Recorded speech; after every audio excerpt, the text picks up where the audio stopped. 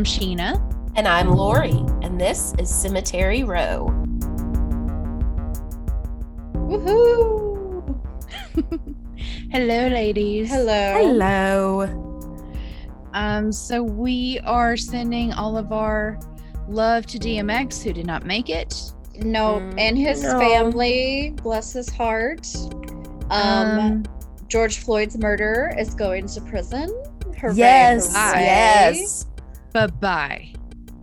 I love seeing a racist piece of shit in cuffs. Me too. That made Does me my happy. heart The most excited I've been in a number of years. When Same. I tell you, my exhale was like,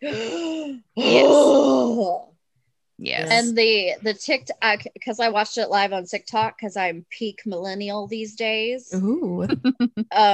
The lady doing it was like sobbing, and I was like, I'm about to cry. Aww. And I have not cried at the news since the inauguration. Yeah, me too. Yeah.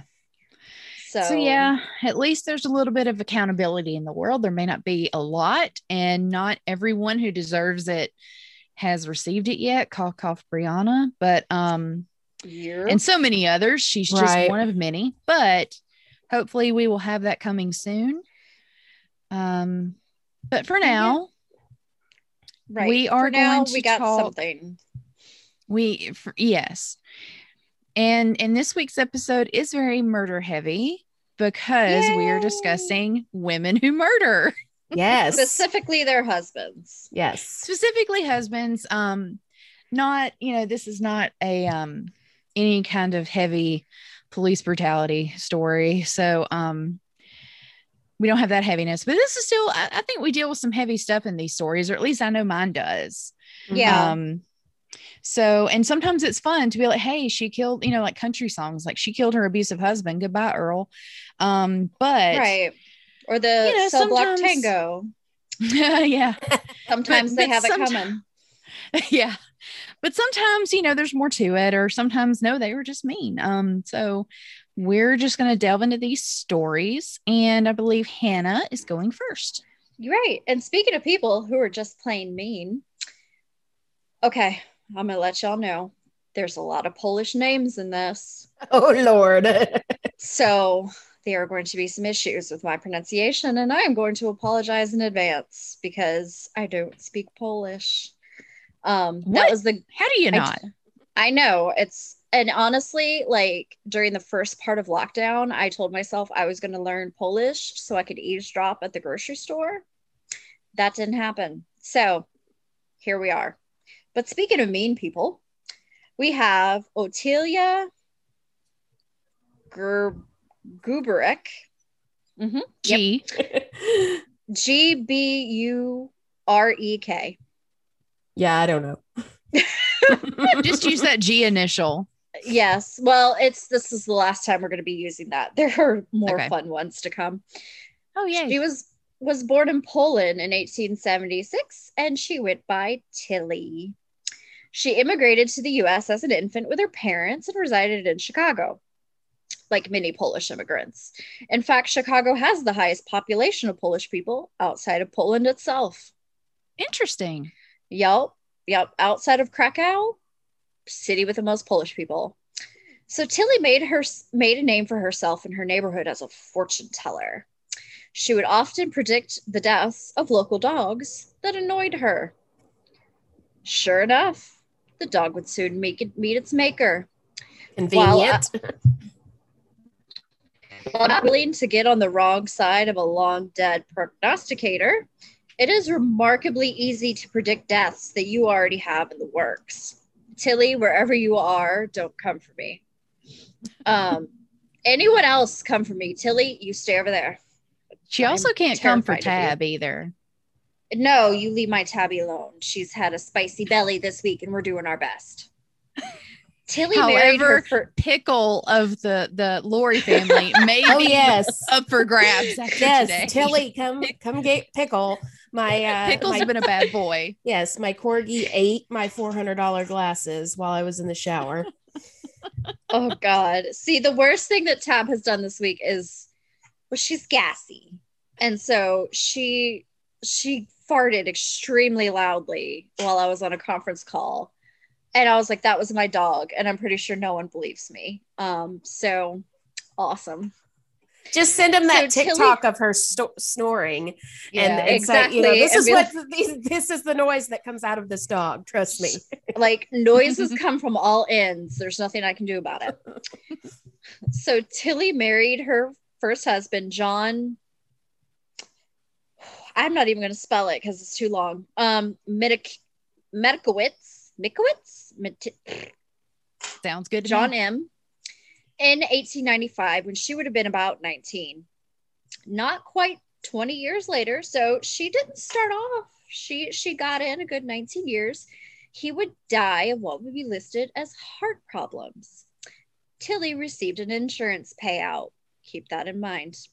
She quickly remarried Joseph Ruskowski, that one I can pronounce, who also died shortly thereafter. She also had a brief courtship with an unnamed man who also died of unknown problems. Death would not just follow Tilly's lovers. Her enemies, be they romantic rivals or just annoying neighbors, would also find themselves either painfully sick, or on the slab after almost said Tabby. Tabby has done nothing. Tabby is innocent. Tabby's innocent. After Tilly would offer them homemade chocolates as a consolation gift after they would have a dust up or something. Then they'd get really sick or they would die. And yes, the neighborhood dogs were still dropping dead. Whether people at the time suspected that she was actually giving a promo rather than a premonition is unknown, but she would continue to wreak havoc on her neighborhood on Chicago's North Side for years to come. The area that she was arrested in, which we'll get to, is called Little Ukraine. It's a really cute little neighborhood. And also you can apparently kill quite a few husbands there. So keep that in mind. Now this is where Tilly, she has a little fun with her third husband, Frank Kopchik. She played with him before she took him out. Oh, but she did. Like a cat with a mouse. Listen to this girl. That's why she killed all the dogs. She was more of a cat person. She started knitting her mourning hat, so mourning with a U, in front of him. Oh my God. and would frequently tell him, it won't be long now, and you will die soon. Oh my God. Now this next one is one of the most funny, but it's hilarious. It's fucking hysterical. So wait for it. She even asked her landlord if she could store Frank's future coffin that she got a bargain on in the basement of their apartment. Okay, I love it. She got a good deal on a coffin. She knew he was finna die. Can I store this shit in your basement? Shockingly, Frank died in 1921. I'm shocked. You've got to so be kidding surprising. me. Did she Also wear her surprising, it wasn't Frank that got her. Tilly wouldn't get caught until her fourth husband, Joseph Klimek, whose name she carried until her death, Tilly Klimek, fell ill and was diagnosed with arsenic poisoning. Her past husbands were then exhumed because the Chicago PD were like, oh, fuck, how many did she have die? Hold up. And in a macabre bit of forensic science history, the test for arsenic poisoning at that time was to put a piece of organ, either kidney or liver, on a fire and see if it smelled like garlic. Ew. I thought it smelled like almonds. That's cyanide. Oh, yes. okay. Yeah. But apparently arsenic will make your organs smell like garlic when you cook them. My insides Wow. already smell like garlic because I eat mean, a lot of garlic. Yes. Yeah. You know what? The same. I want to know who the fuck was doing what when they figured that out. Oh, that is insane. Like, what were you up to? And then, because my gal Tilly is a baller and a G, when Tilly was finally arrested, she told the cop, the next one I want to cook a dinner for is you. Saucy. Salty bitch. Tilly wasn't playing around, so much No. so that she wore the mourning cap she knitted in front of Frank to her trial. Bitch gave zero fucks. She gave zero fucks. I like this lady. I love Tilly so much, and I shouldn't, but goddamn, lady. So Tilly was finding husbands through Polish dating services and killed them primarily for their life insurance payments. The other neighbors and acquaintances she suspected of killing, the motive was most likely they simply pissed her off. Tilly's method of murder was a rat poison called rough on rats. The early 20th century was not a subtle time. Now, Tilly, she wasn't done.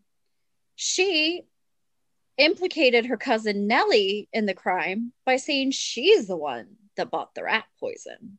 And this was her idea as an insurance scam. Her poor cousin would spend a year before her eventual acquittal being tormented by Tilly in prison. Tilly would often tell her, they're going to go hang you today. Oh my God. Today's the day. The guards are going to come down. They're going to take you out. They're going to hang you.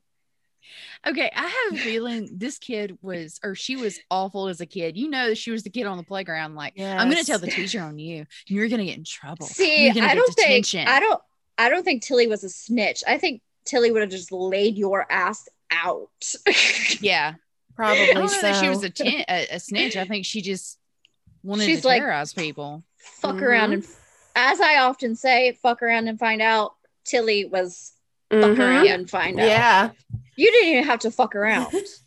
Just find out. Exactly. There was no fucking around. Tilly was like, None. find out. Find out. And you know what? I have to respect it. But her cousin was acquitted. Even if she did buy the rat poison, there was no proof that she knew the shenanigans that Tilly was up to. Tilly herself would be sentenced to life in prison, which is the harshest sentence that had ever been passed on a woman in Cook County at that time. And she would end her life in the Joliet Correctional Facility in November 1936. Tilly is buried in the Bohemian Cemetery here in Chicago. And Tilly's that bitch. Yeah, she is. So yeah, I guess really my favorite thing about, if you can have a favorite thing, is poor fucking Frank. Like Frank. Poor Frank. Bless his heart. And when poor she dogs. I feel really bad for those dogs. I She didn't know. like. Exactly. Dogs And are so, perfect. as I often rep other podcasts in our episodes, last pod did Black Widows, and they did Tilly Klimek, where they gave her the nickname the Polish prognosticator. That's a great And name. she's just, there will be pictures of her. She had a very stern face. Like if I saw her in the grocery store, I'd be like, this bitch she gonna start some shit. I'm going to turn around and walk the other way. She's not going to ask to speak to my manager. She's going to throat punch the manager. Exactly. No, ma'am. So, yeah, the Polish prognosticator terrorizing Ukrainian village in Chicago. Bohemian Cemetery, I have not yet been to visit. It is on my list. Actually, my new place is not going to be far away from it, so I'm very excited. And so I'll go see old Tilly and hope she doesn't curse me from beyond the grave, because I feel like she has that power. Probably. You know, I'm kind of sad she doesn't say something on her tombstone like, see you in hell. You know, or Right. something. Like she seems like the type that would be like, you're going to go to hell and Satan's going to torture you every day. I really feel, let's look at her grave real quick, because you know what? It might. I don't know. Wouldn't doubt it. I don't know what this bitch is up to. She's scary. Yeah. That's cold. That is. It was just, she is just, oh, Lord. Okay, here's some more details from Find a Grave. Just because I feel like this was a little short and I want to kind of fluff it out a little bit. She did apparently torment some other husbands. Oh, no kidding. Yeah. Apparently, after she married her first husband, she went and bought some fabric, some black fabric.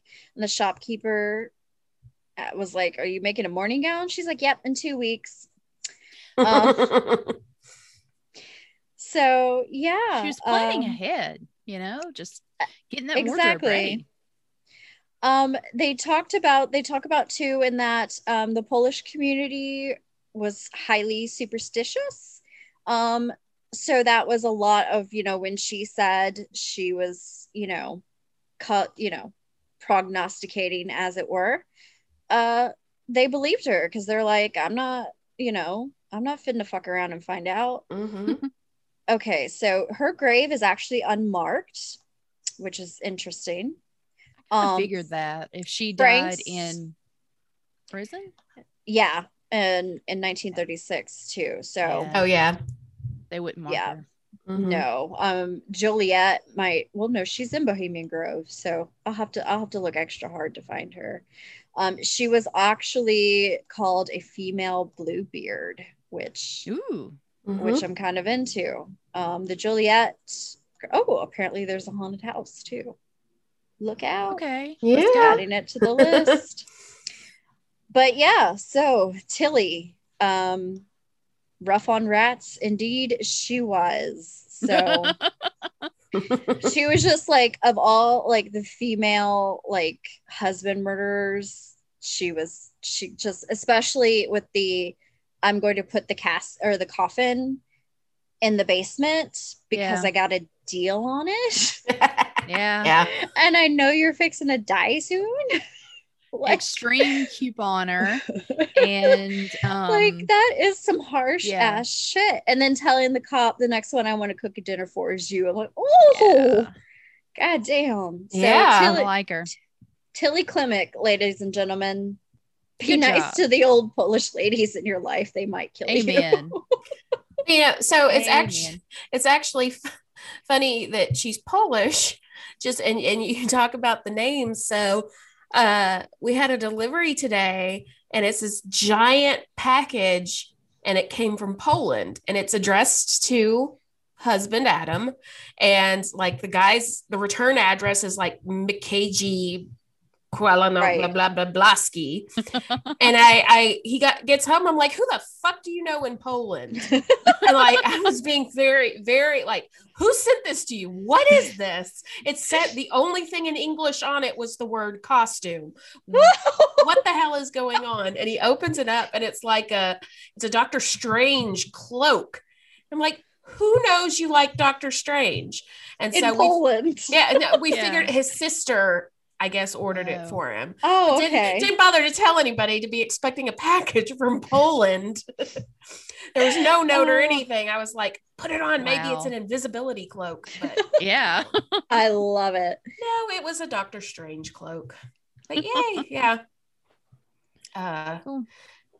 Okay, Luhu, well, are you going yeah. next? Yes, and I'm going to surprise y'all because as I may have mentioned earlier, I flip-flopped back and forth. I did not know who I wanted to do. I was thinking Black Widows. I'm going to do Belle Gunness. And then I'm like, well, shit, last podcast did a really, Right. really good one on her. I don't want to come anywhere near that. Annette Lyles, Marianne Cotton. And then, so today I'm like, okay, I'm doing who I said I was going to do at the very beginning. Myrtle Bennett. The Ooh. Bridge Game Murder. Okay. Oh, here for it. Yes, Here for it. I'm yes. excited. So before I get into details, I'm going to give you a little background on how I learned about this murder. So in a previous life, I guess, for 2.5 years, I worked at the American Contract Bridge League, which is a nonprofit organization that is dedicated to preserving the game of bridge. And they also sanction bridge tournaments across North America. At the headquarters, which is in Horn Lake, Mississippi, of all places, there's a museum that is dedicated to the history of Contract Bridge, which is also known as Duplicate Bridge.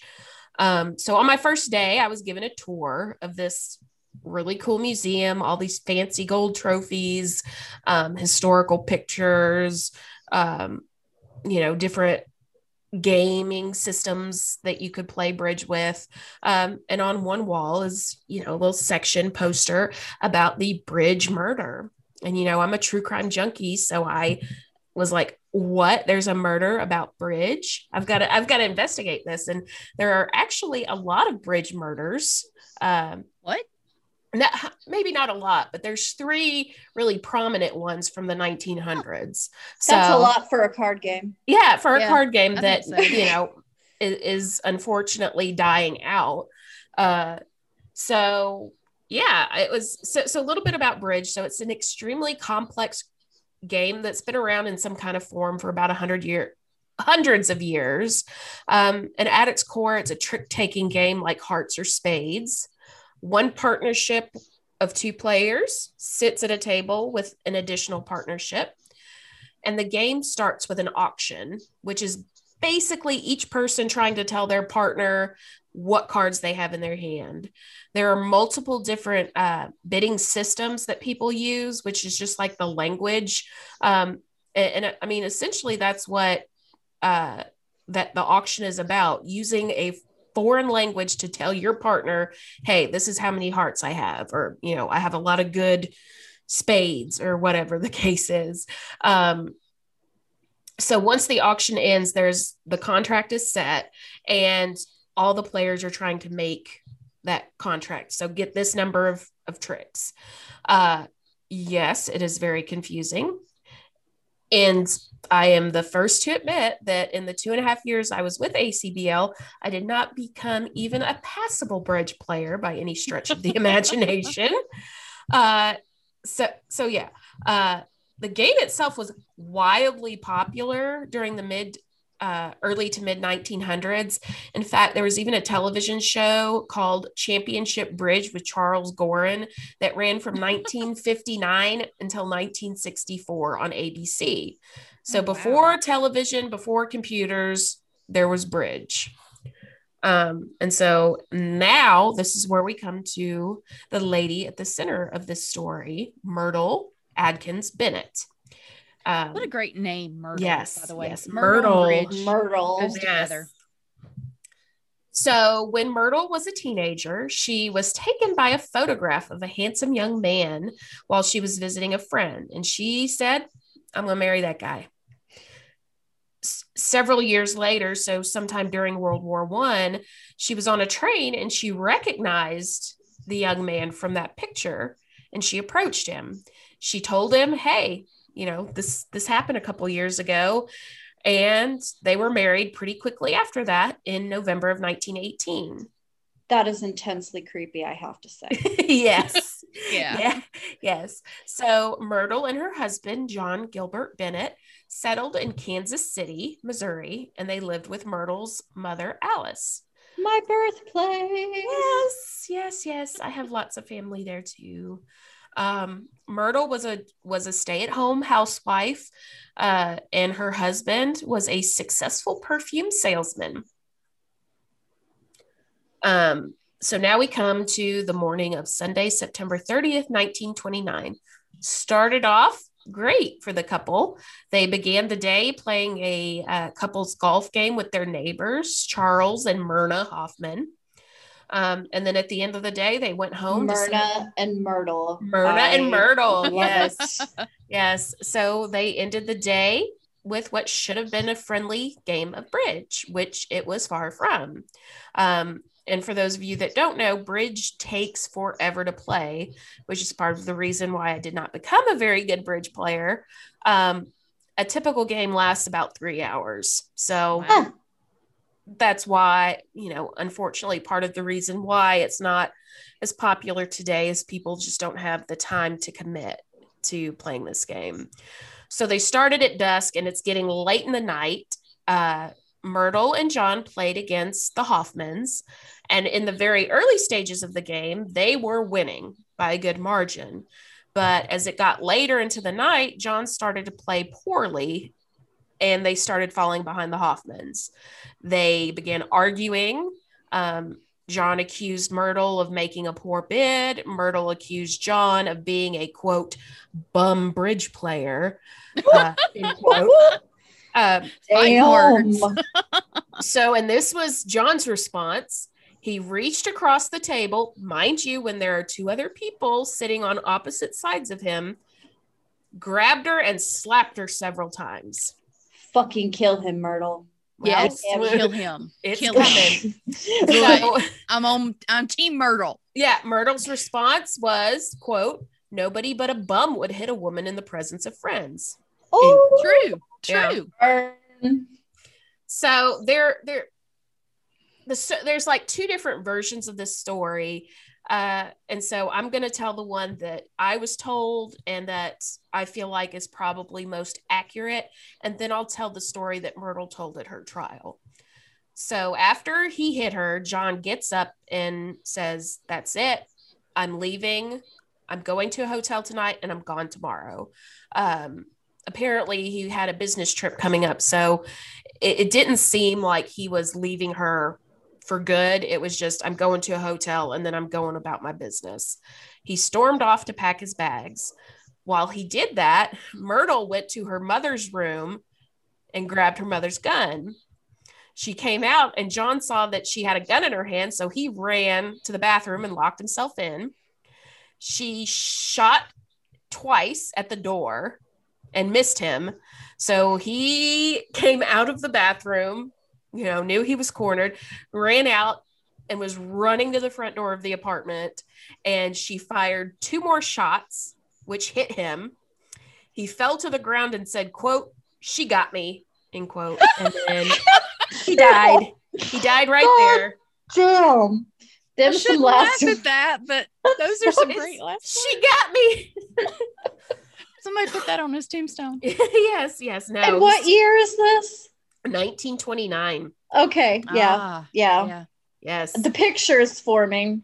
Yes. So Myrtle was arrested. There were 2 witnesses who saw the whole thing. She did it in front of them? Like it was that fast? Yes. God damn. I thought maybe the other couple had went home. They were in the process of getting ready to leave when this all happened. Wow. Okay. So she was arrested and charged with first-degree murder. At the trial, she turned on the waterworks. She declared that she would rather be dead herself than be responsible for her husband's death. And at one point, the judge stopped the trial so that because the guy that was her lawyer was also prone to tears. And so the judge is like, "Bitches, get it out and let's get back to the trial." But can you imagine that couple? Like, have you ever been third wheeling with a couple and they start getting snitty with each other? Yes. And you're just it's like, it's like that SpongeBob meme. Okay, I'm going to head out. yeah, exactly. It's like, I don't want to have to testify to anything. So y'all keep it tight. I'm out. Yes. So according to Myrtle's version of events, that after he slapped her and said he was leaving, he demanded that she fetch his gun that he often took with him on his trips for protection. So the dutiful wife that she was got up and went and got this gun. But as she was bringing it to him, she tripped over a chair and accidentally shot him. That's the best thing she could come up with. Yes. Then he grabbed her from being shot and she shot him again. And it was all just a really tragic accident. Yeah, sure. Accident. Sure. Yes. So the jury deliberated for just 8 hours and Myrtle Bennett was found not guilty. You're kidding me. Woohoo. No. Listen to this. Yes. After the trial, a juror said their reasoning for the acquittal was, quote, "She was only a woman, unused to guns. We reckon that if she'd really been trying to hit him, she would have missed." End quote. You're kidding me. Somebody give me that asshole's address. Yes. Oh my God. This is like with How Lizzie ignorant. Borden when she told them that her dress was just period stained, and they were like, "Oh my God, period! Yeah. I don't want to talk about it. Yes. You're not guilty. You're not guilty." Yeah. So, and I guess the jury also conveniently forgot that there were 2 extra bullet holes in the bathroom, and that where his body was, there were no bags. So He wasn't going Oh. anywhere. Damn. Ooh. So John Bennett was buried at Union Ridge Cemetery in his home state of Illinois. And Myrtle would go on to collect his $30,000 life insurance policy, Myrtle. which is worth just under $465,000 in today's money. God damn, Myrtle. So, You know, between Tilly and Myrtle, I'm like, you know, Yeah. sometimes bitches gotta do what bitches gotta do. right. So, you know, Myrtle was only 35 when this happened. Damn. So she never remarried or had children, but she did continue to play bridge. She traveled a lot, worked in and was the head of housekeeping for the Carlisle Hotel in New York City. And she had many, many rich and famous friends, including the actress Mary Pickford and Henry Ford II. She eventually retired to Miami, Florida, where she lived until her death in 1992. Jesus, Myrtle. At the age of 96. Wow. God, I guess only the good die young. Good. Well, Lord. there's a theory that bridge players are less prone to develop Alzheimer's and dementia. Oh. You know, there are some studies that kind of back that up. So Okay. maybe that continuing to play bridge kept her sharp and kept her alive. But she was buried next to her mother, Alice, in the Grand Army of the Republic Cemetery, which is in Miami, Oklahoma. No.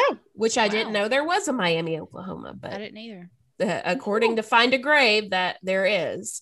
And it's the Grand Army of the Republic Cemetery. So I'm going to have to do some homework on that. But yes, that is the bridge, Myrtle. the bridge table, the bridge game murder, and how she got away with it. That's a great story. That's That's a wild story. And there's, you know, I'm go sorry. ahead, Lori. I No, was just go going to ahead, say, Lou. so there's another one, which was a crazy one. Barry Crane, who was a famous Hollywood producer, was behind Mission Impossible and a couple other shows, who was a very competitive bridge player, and he was murdered at his home while he was playing in a bridge tournament.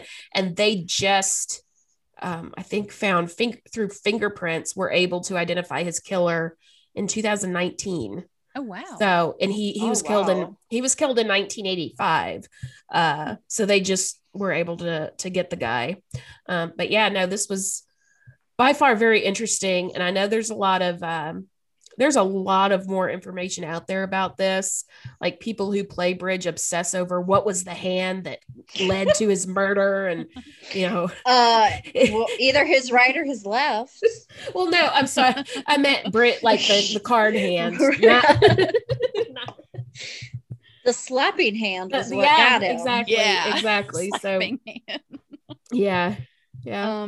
But no, when you said at the beginning that, you know, she had seen like a picture of him, it was like, I'm going to marry him. And then she tracks him down kind of, and is like, hey, we're going to get married. And then they do. It just made me wonder if they had one of those very passionate marriages that is sometimes stormy because there's so much passion.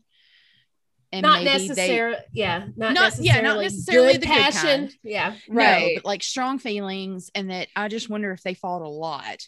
And maybe we all she had one crazy couple in our in our friend groups. That one couple that's like under which one's killing the other one. I think that's true, because some of the other stuff I read, that there was a history of a lot of fighting, and they were arguing throughout the evening. It just kind of came to a head when he played like a bum.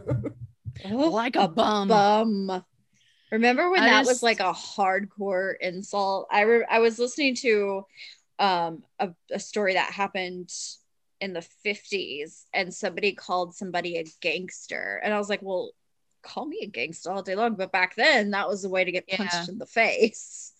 So I love it. I love old-timey insults. I love them too. When you said like a bum, my first thought, weirdly enough, was I heard the Bob Seger song "Like a Rock." You know, that used to be from like Chevy commercials. Like a bum. Oh, like a bum. Okay. You're welcome, Bob Seger. Yeah. Bob Seger and I share the same birthday. Not the same year, but the same birthday. My parents saw him in concert and they were very excited about it. So I was happy for them. I'm an old lady and I would love to see him. I have all these murdering women on my mind. Bad Company came on in, of all places, the Trader Joe's last weekend. And I was like, fuck yeah, this is my jam. Look, if Shooting Star comes on and you cannot not sing along, I question the presence of a soul. It's a bop and it's amazing. And that's all there is to it. I support it. All right, Sheena. Okay. All right, buckle in. This is a long story. Sorry, not Shocker. Sorry. I love detail and I love crazy stories, and this is a crazy one. A lot of the information I got was from a newspaper story that ran in 1949, and it ran in most newspapers across the country. And it is a wild piece of journalism from 1949. So I'm going to quote it a lot because I love the phrasing and all this. Exactly how many slurs that were acceptable back then have appeared in this article. There's actually... The worst thing that is in here is maybe crowbait. She is called crowbait at one point. We will get to that. It is very harsh. Listen. But before we get to that, I'm going to tell a tiny little murder story. So what set me off and what made me want to cover women who kill their husbands. What was that, Hannah? That is Gwen clawing my couch. Stop it. Oh, I was like, I heard a noise. Man, animals are just being very mean. What do you have to say for yourself? I would die for her to meow right then. She like, no, stop clawing my couch. Anyway, I'm going to start this though with a tiny little murder. And then head into another murder. Also, I'm just going to say this too. I like how all of our ladies killed people at basically the same time. They all lived around the same time period, right, which is kind of cool. Okay, so to interrupt you, Hollywood crime scene, they do a lot of 1920s women going crazy and killing like people, not necessarily their significant others. And like one of the hosts was like, will somebody please do like an academic study about like what the fuck was going on in the 20s that was just sending women on a murderous rampage? It was the jazz age. Well, and part of me wonders if they weren't killing the exact same number that they'd always been killing, but with the gender ideals of the day, and plus with it being the rise of yellow journalism and the Hearst empire and all of that, if it just made for better storytelling, women who are supposed to be the fair sex going on like murderous rampages. So that's an interesting, I kind of honestly wish somebody would do, if it's just media perception or if there really was an uptick. Yeah, that would be cool to know. Well, the tiny little bitty murder I'm going to tell about first is what inspired me to cover women who have murdered their husbands, because I learned about a potential husband killer buried at Elmwood Cemetery in Memphis. Y'all know my home cemetery. Mrs. George Emma Ashcraft Atkinson Hooks. She was a wealthy woman in Memphis who is accused of murdering her second husband, Sarah Hooks, in 1902. His name was Sarah at Cerra. I believe he might have been Greek. I'm not entirely sure. That makes more sense. Yeah. They exhumed Mr. Hooks and saw that he had arsenic in his system and glass in his stomach. Ooh. Did they burn his organ on a fire and see if it smelled like garlic? I don't know. But Mrs. Hooks went through the whole trial and was acquitted. She is also suspected in the death of her first husband, W.H. Atkinson, in 1898, and her only son, Harry, in 1899. They both also died of brief and violent cases of gastritis. Oh. Finger quotes. But she was never charged in either one of those deaths. And only a few years after her second husband passed, I think it was 1904, she passed of appendicitis, which I think that's God's way of being like, not so fast. Right. Not so fast, ma'am. I see what you did. That's karmic. I like that. It is. So in learning about her, that made me want to do this episode. While we were talking about ladies who kill people, but I wanted to cover someone who most definitely killed people.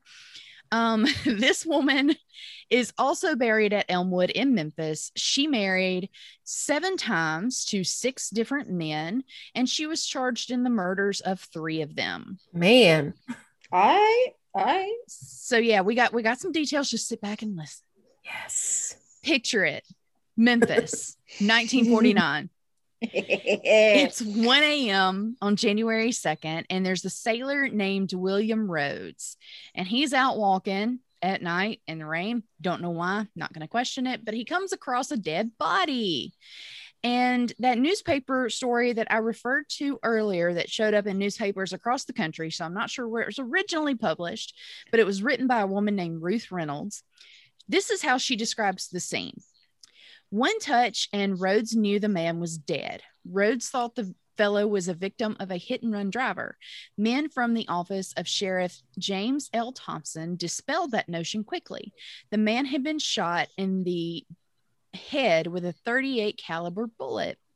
A deputy sheriff recognized the corpse. "That's Ed Gill, Vance Avenue Alma's husband," he exclaimed. "Heh, heh, heh.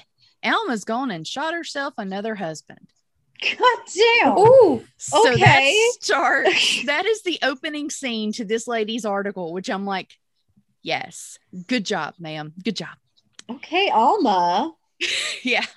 So we're going to go back to the beginning. Alma Theed was born Alma Herring in Mississippi in 1895.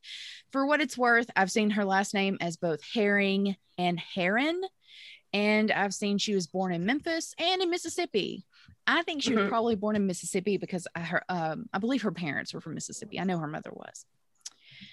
That same newspaper article said that Alma, a young Alma, would have, in happier circumstances, been a natural for the musical comedy stage, whatever that means. However, Alma's family was very, very poor. So by the age of 16, she was a sex worker. And all of the money she made from her job, she gave to her parents to basically keep them afloat. This is a fucking musical. Yeah. This is like a Chicago spinoff. We should write that. Call it Memphis. Well, there is already a musical called Memphis. God damn it. I don't know what it's about, though. I haven't seen it. Probably not as cool as what we would come up with. Probably not. I don't know. But yeah, I think one theme we're going to see throughout the story is Alma kind of did what she had to do to make it by, and it wasn't always pretty. Either way, she mostly worked Vance Avenue, which is mostly in the downtown area of Memphis, and that's how she got the nickname Vance Avenue Alma. So she was known by that from a fairly young age, like I said, 16. She liked to go out on the town with her Johns, especially if they go to the fancy places, because, again, according to that news story, she liked to go to Okies for lobster or oysters and absinthe frappes or frappes. I Googled this. It is basically an absinthe snow cone with absinthe syrup and ice. Give it here. I want to try it. I want that. Yeah, I do too. And like, not too much. Yeah, not too much. God, absinthe will murder you, like these ladies will. But I mean, all these websites are like, oh yeah, it's a classic New Orleans drink, and I'm like, how have I missed this every time I've been in New Orleans? Either way, I want one of those. But moving on. All of the money, again, that Alma made, she gave to her mother. And we're going to see this theme throughout the story of no matter what happens, she always goes back to her mother and she's always trying to support her. But at 17, Alma runs off to Arkansas to marry a man named Halpin Cox. For what it's worth, I've also seen his name as Halprin. I don't know. Just, we're going to call him Cox, okay? Yes, we are. But before she turned 18, they'd already divorced, and she's moved back in with her mother. She didn't stay single for long. She ran off to Arkansas again in a couple of years to marry a man named Roy Calvert. He was 24 and he worked on the railroad. They lived in Little Rock for a while, but that marriage was a bad one. Her quote about this actually was, "Roy drank. That marriage was a wild one." This marriage ended in, and this is a quote from the newspaper, "divorce by lead," when in 1919, Alma shot Roy Calvert and killed him. Fuck yes. Alma at this point is in her early 20s. But there's a 1919 issue of the Arkansas Gazette that calls Alma a husband slayer. And it shows pictures of her both before and after her marriage. And before, she's young, pretty. And in the second one, her face is covered in bruises. Aww. Everyone knew that he was an abusive spouse. He had beaten his first wife. So he had a reputation of being a heavy drinker and an abuser. And the jury calls this justifiable homicide. So she's acquitted. Oh, hey. So I'm not mad about that one. I won't lie. Look, you do what you got to do. Do what you do. She goes back to Memphis and again moves in with her mother, and she goes back to sex work, and she is doing her job when she runs into husband number one, Mr. Halpin Cox. And they decided, why not? Let's get married again. What? They get married again. This is a bad idea. It's the only good idea she has through this whole story. Hannah, just hold on. Okay. I really think this was the best marriage out of all of them, truly. Oh, Jesus. She was staying home, trying to not, go into the business, but she was bored and unhappy and lonely. Cox was a gambler. That's kind of, I guess, what he did for money. So he stayed up all night long gambling and slept all day. So she was bored and lonely and just like not really all that happy. And then he was killed in a car accident. Oh, don't know. Were the brakes cut? No, I don't think they were. I actually think this was a legit, true accident. Whoopsie doodle. Yeah, I think so. Cars are scary, kids. So well, especially during this period. Yeah. So yet again, Alma goes back to sex work. She joins a brothel instead of walking the streets. Smart. But where she's not so smart is she becomes a really bad alcoholic. And the heavy drinking affects her looks, which therefore affects her profits. And then what profits she did make, she was gambling away. She had a gambling addiction. This is where the owner of the brothel called her crowbait. Crow is in the bird. Crowbait. And kicked her out. So she moved to a second-rate bawdy house in Memphis because bawdy house was the term back in the day. Got it. So it's there. She's doing some more sex work when she meets Michael McClavey, a 58-year-old successful contractor. And by that, I mean he had money. All right.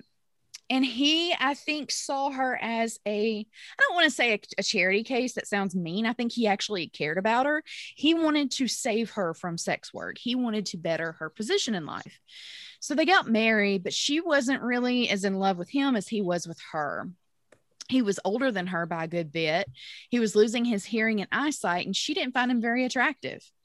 Well, but he loved her. They lived in a nice house. They had a good neighbor. It was in a good neighborhood, and he gave her money to gamble with.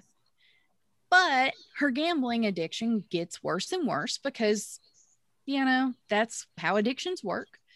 So he starts limiting her allowance because, yes, back in the whatever times women had allowances. Some still do that. Hey, true. To each their own. True. Exactly. So she wanted more money to gamble with. So she goes to McClavey and she says, hey, let's take in a boarder. Why not? Let's just have a random stranger move in with us for rent. And so he's like, okay, cool. Yeah, whatever. So a guy named Charles Miller moves in. Miller was an ex-jockey. He was much younger than McClavy. He was more handsome than McClavy. He was I think I know probably where much this is smaller than McClavy. He was a That jockey. too. They're pocket That's sized. And I've just got to, so I didn't know what crowbait was, so I looked it up.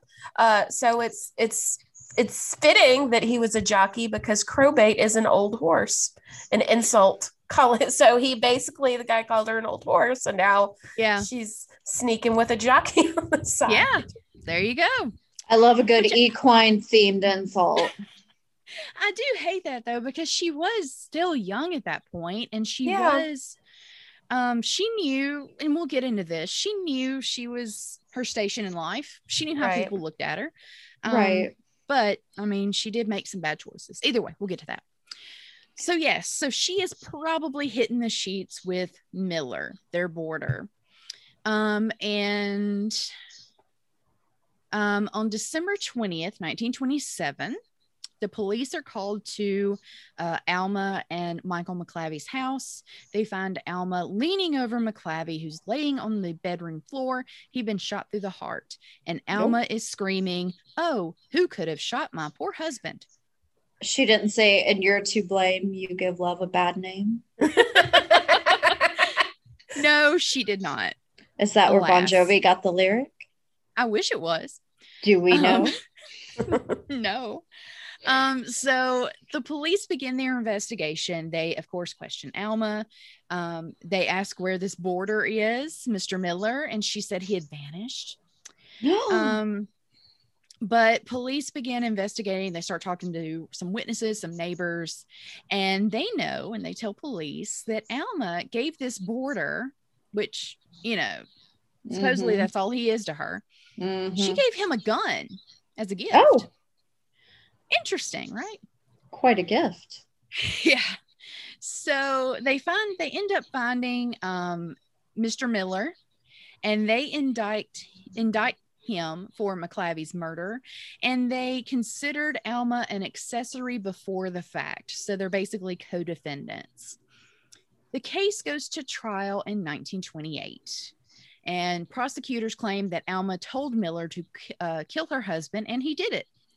In court, though, Alma makes quite a fuss.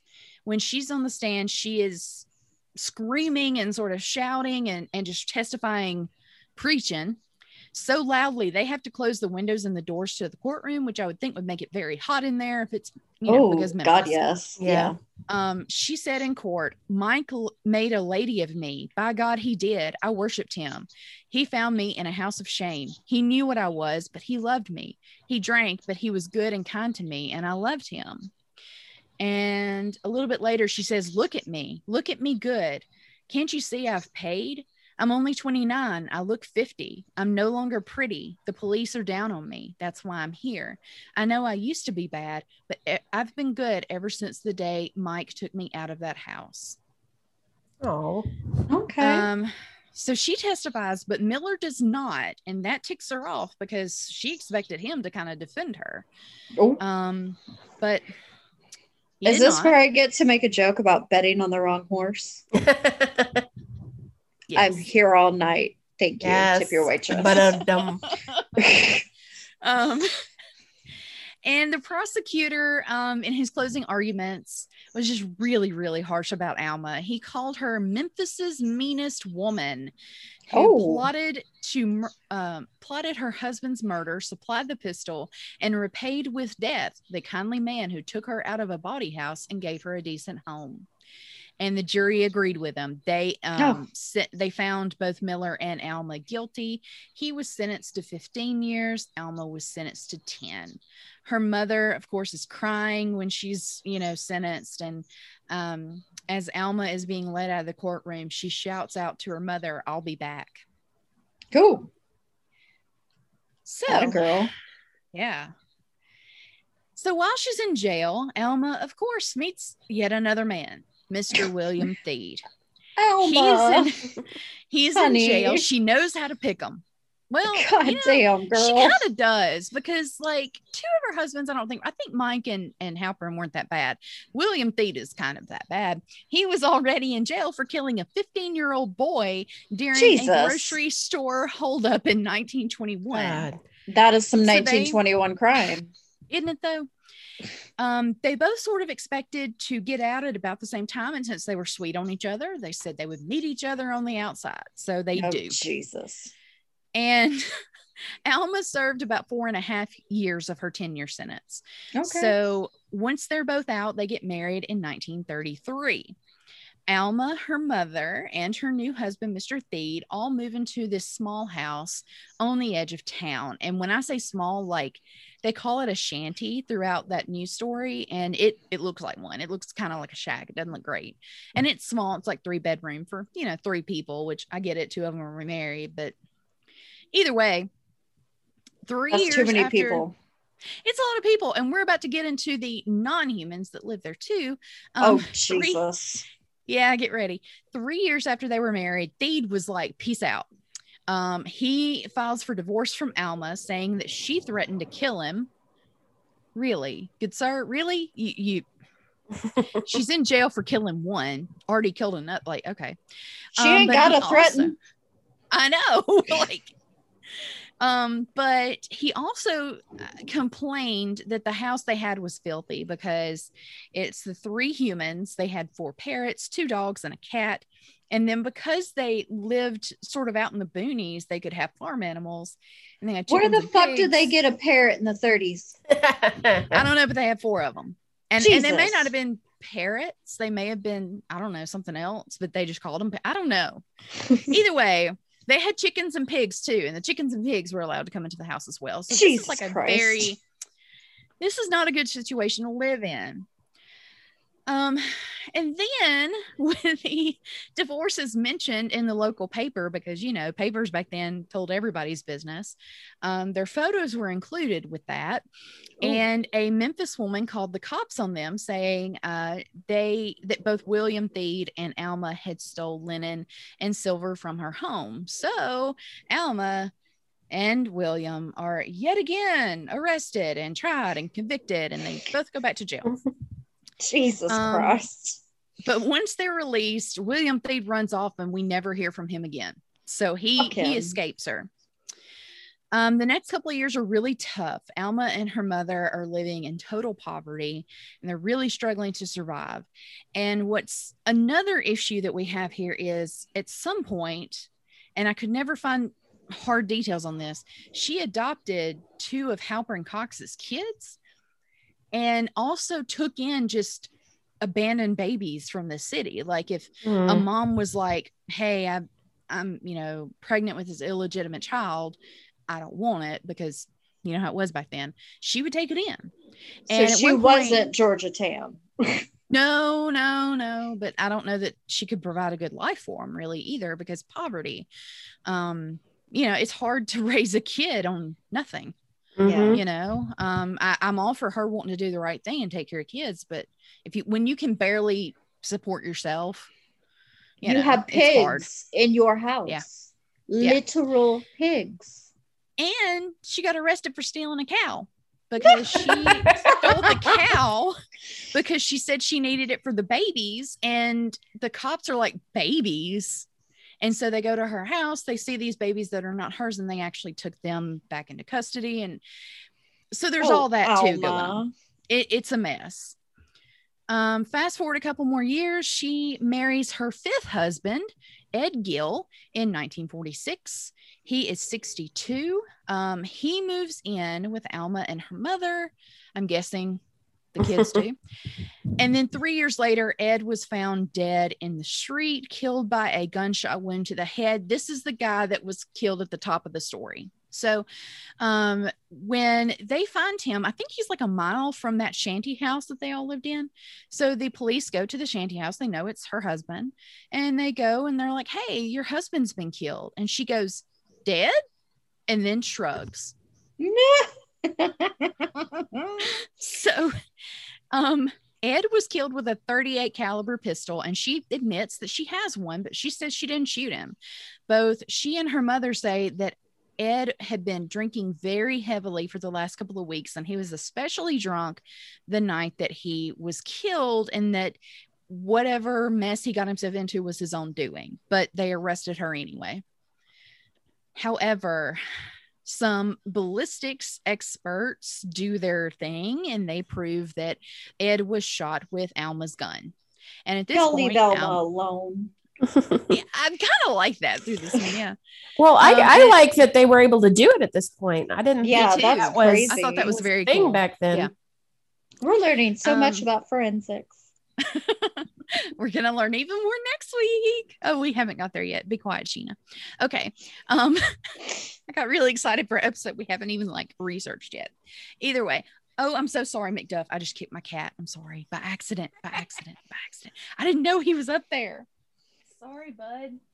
Okay. Anyway, back to the story. So when the proof, it's, proven that her gun is the one that killed him, she changes her story. She said they had been out visiting friends and he had been drinking all evening, and that she and Ed were driving home when they began fighting, and Ed threatened to leave her. I got the impression he had threatened this several times, and that he got the pistol out of the glove compartment, and they got out of the truck. They fought over the gun, and Ed was accidentally shot again in the back of the head. But they can tell just by their investigation that this is all BS. And plus, Ed's employer told police that he was never an alcoholic. They never had issues with him coming in drunk or coming in hungover. Mm-hmm. He was always on the straight and narrow. So they know that they're kind of slandering poor Ed's name.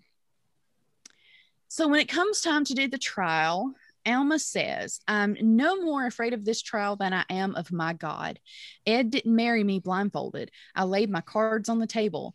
No woman in Memphis has tried harder to be law-abiding than me. The trouble is when you try to be upstanding, other women won't let you. And of course, the police always hound you." Bitches I just thought that's a fascinating quote right there. Like, yeah. Again, I like how through this whole time she has no pretense. Like, she's like, yes, I've been a sex worker, I've been poor, right. He knew what I was when we got married. Mm-hmm. She never tries to be above herself. She's just like, this is who I am, take it or leave it. And I think it's interesting the other women won't let you be upstanding. Like, I would love to know more about what made her say that. Yeah. Spill the tea, bitch. I know. And she knew the judge for this trial because he worked her cow theft trial. So when she first sees him, she's like, "Hey, judge." Her cow theft trial. Jesus. I didn't know how else to word it. But I think, though, she knew the cards were stacked against her here, knowing her history, and you do have the evidence that points to her, obviously. So she actually pleads guilty to second-degree murder. And the state's attorney, I think he saw her for what she was, and he knew she'd had a really rough life. And he asked that her sentence be no more than 10 years. Oh. And when they led her away to jail, she muttered, "The whole world is against me." Oh, Alma. This is where I kind of lose her, because that story ends in about 1949. So I know just a little bit more about the rest of her life, but she lived almost another 20 years. So there's more to the story, but not by much. She was paroled after 5 years. And she married a man named William Massey in 1960, but they divorced. He escaped her. Girl, those husbands ain't working out. Yeah. They ain't worth it. I hate to tell her. I wonder, though, it's funny because I remember reading this news story to my mom, like the whole 1949 crazy news story. And my mom's like, I think she was just trying her best. I think she was trying to stay alive. She married men she thought maybe could help financially. Right. So she wouldn't have to go to sex work and that sort of thing. And I'm like, I'm not saying she's a saint. I'm not saying she's a good woman, but I think she tried her best in a lot of ways. She was hustling. I can't fault a girl for hustling. I mean, this is the 40s. It's not like, she didn't have skills. She probably wasn't educated. It's not like she could be a typist or a school teacher. Yes, exactly. She didn't want to keep hoeing, bless her heart. So yeah. And, I get the feeling she might have enjoyed the sex work there when she was younger, because again, she's Right. getting taken out on the town and Mhm. getting Right. attention from men and things like that, which cool, have at it. But I think later on she realized she needed more stability, and Yeah. I don't think she ever found it. Yeah. Mrs. Alma Herring Cox Calvert Cox McClavey Theed Gill Massey, Damn, or Alma girl. Theed, because she's kept going by her fourth husband's name. Died at age 75 in Memphis in 1970. I kept saying that she died of natural causes. I figure just living Old in age. poverty, Right. Yeah. you can't take good care of yourself. And then she was an Yeah. alcoholic. She was obviously abused by at least one of these husbands, if not more. So yeah, I understand her passing away. I'm surprised she made it to 75. I won't lie. Yeah. Yeah. I mean, that's like Tilly made it to 60, and I'm fairly Yeah. certain that was on spite and spite alone. Hardcore. Tilly Yeah. was kidding. Lord. But she is buried at Elmwood Cemetery in Memphis next to Halpin Cox. His stone reads father and hers reads mother. And I don't think she ever gave birth to any children of her own. I think these are Halpin Cox's children. Well, that was nice. Yeah. Yeah. So he's beside Alma. I don't know where Roy Calvert is buried. Mike McClavey is buried in Calvary Cemetery in Memphis, but I think his grave is unmarked. Ed Gill was buried in a cemetery up in like the northwest corner of Tennessee. I imagine he must have been from there. Because I could find so little on William Massey. There's a lot of dudes over the last several years that have been named William Massey. I couldn't figure out which one for sure was Alma's William Massey, so I don't know where he was buried. Mhm. But that, ladies and gentlemen, is the story of Alma Theed. Hot damn, Alma. We had some really good old lady names. We had Mhm. Tilly, we had Myrtle and Myrtle. Nina. Myrna. Myrna. Yeah. And now we have Alma. Mhm. These Yeah. are Her mother was Nettie, Oh, which is a great old lady name. Nettie. There's actually I a love picture it. of her sitting in that old shanty house waiting on Oh. Alma to get out of jail. blessed. I'm not entirely sure, but I think I found her death certificate, and I think she passed away in 1953. I'm not entirely sure. And two, I can't find her tombstone. I don't know if it's marked. I didn't get to do this much research before we recorded. Right. She's supposedly buried at Elmwood, but I could understand if she didn't have a marker, because they probably couldn't have afforded one. Right. Yeah. And Elmwood has always been a very affordable place for a cemetery for burial. Right. So it makes sense that she would be buried there, especially too, since that first and third husband was buried out there. I'm sure Alma wanted it to all stay in the family, but Yeah. but yeah, so that is the very tiresome story of Vance Avenue Alma. If you watch, I think is it Deadly Women, Dangerous Women? Deadly Women. ID, Deadly Women. They did she was, they do like 3 or 4 people per episode, and she's featured in an episode. I watched it here a while back before it went off. It was like only for a short amount of time on Hulu or something. Mm-hmm. So she's been covered here and there. She is a little bit more famous, but she's interesting. She's an interesting bird. I love Deadly Women because they have the shittiest wig budget of all of the true crime documentaries. They do. I'm like, this is some Party City nonsense. Like, what the fuck is this hair?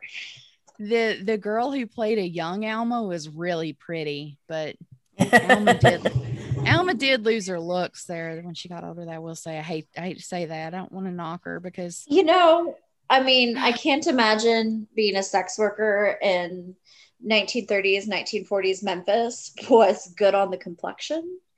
Tabby, you're sitting on my headphone cable. Tabby, please move your big ass. She don't care. She don't care, does she? She's like, Mama, it's bedtime, bitch. Yeah, I know. is. That's why Gwen was like, y'all, my cat. So I bought the Rachel Ray cat food because I had a coupon. Uh-oh. We lost Hannah. CVS. What happened? My dumb fuck dog knocked my computer off this table. Oh, Tabby. Tabitha. is bad behavior. Sorry, Derek. I haven't even been drinking. I think that's like the first legit edit we've had this whole episode. So good for us. Yay, us. I say we leave it in. Leave it I'm in. cool with it. I'm cool That's with it. fine with me. My computer survived it this time. I'm impressed. Yeah. Yes. At least I think it did. Yeah, it did. We're good. Jeez fucking Christ. But I bought her, so I got her the Rachel Ray food because I had a coupon at CVS. When I tell you this little shit weasel dug through the trash to get crumbs of her old cat food rather than eat the fresh stuff in the bowl. Mm-hmm. Oh, yeah. I was like, That's a cat. that's harsh. That's real fucking harsh. Yeah, McDuff has been on a roll this week. I don't know what got into him, but for the first time in the 3 years I've had him here, I threatened to take him back to the streets of Whitehaven. I was like, he, like, I will never do it because you're my baby and I love you and you're my soul, but you're also annoying me and I will take I you will back to Whitehaven. drop you off at that Dodges down the street. Don't you even think about The it. one that's in the Rick Ross video for Elvis Presley Boulevard. Yes. I know that Dodges very well. Yes. You will go back on the mean streets, you little shit. Yeah. The only friend you'll have will be the FedEx planes flying overhead. But I'm not going to. He's been misbehaving, but he's also very good too. So I can't. Yeah. Gwen has been full of piss and vinegar too. So what's so funny is like more so than when I worked for my other employer with my new employer, who I love and find delightful. She'll like get on my lap when I'm in meetings and she'll just sit up straight like I am business cat. We are in meeting. And I'm just like you just see her little ears just nightmare. Absolute nightmare. In that same vein, you know, there's that TikTok where they say cats want to do what you're doing. So get them a fake laptop. I want to make her own little laptop so bad. I think Duff needs one because all week long when I'm like working with my mouse, he's like pawing at my hand. Like, what are you doing? Can I hit that too? Can I hit that? Yeah. She does that with the trackpad on my work laptop because they gave me like a really nice mouse, but I still have like the base that has the trackpad. And so she'll like move the I'm like, stop it. I think McDuff needs his own desktop computer. Oh. Anyway, we got Don't give me that look. You know what you did. But you know, we're talking about our pets who are adorable, and sometimes they eat our glasses, and we get angry. Yes. Poor Pickle. Don't give me that look. No, we love him. He's already eaten. He ate my husband's glasses too. So and didn't he eat Buster Douglas's drugs? Eater. Yes, he's eaten Buster's drugs when he was a puppy. Did y'all name Buster Douglas after an actual human? No. Conveniently, he does have the same name of a boxer, Buster Douglas. Yeah. But we named him Buster after Buster Bluth from Arrested Development, and then we just started calling him Buster Douglas. And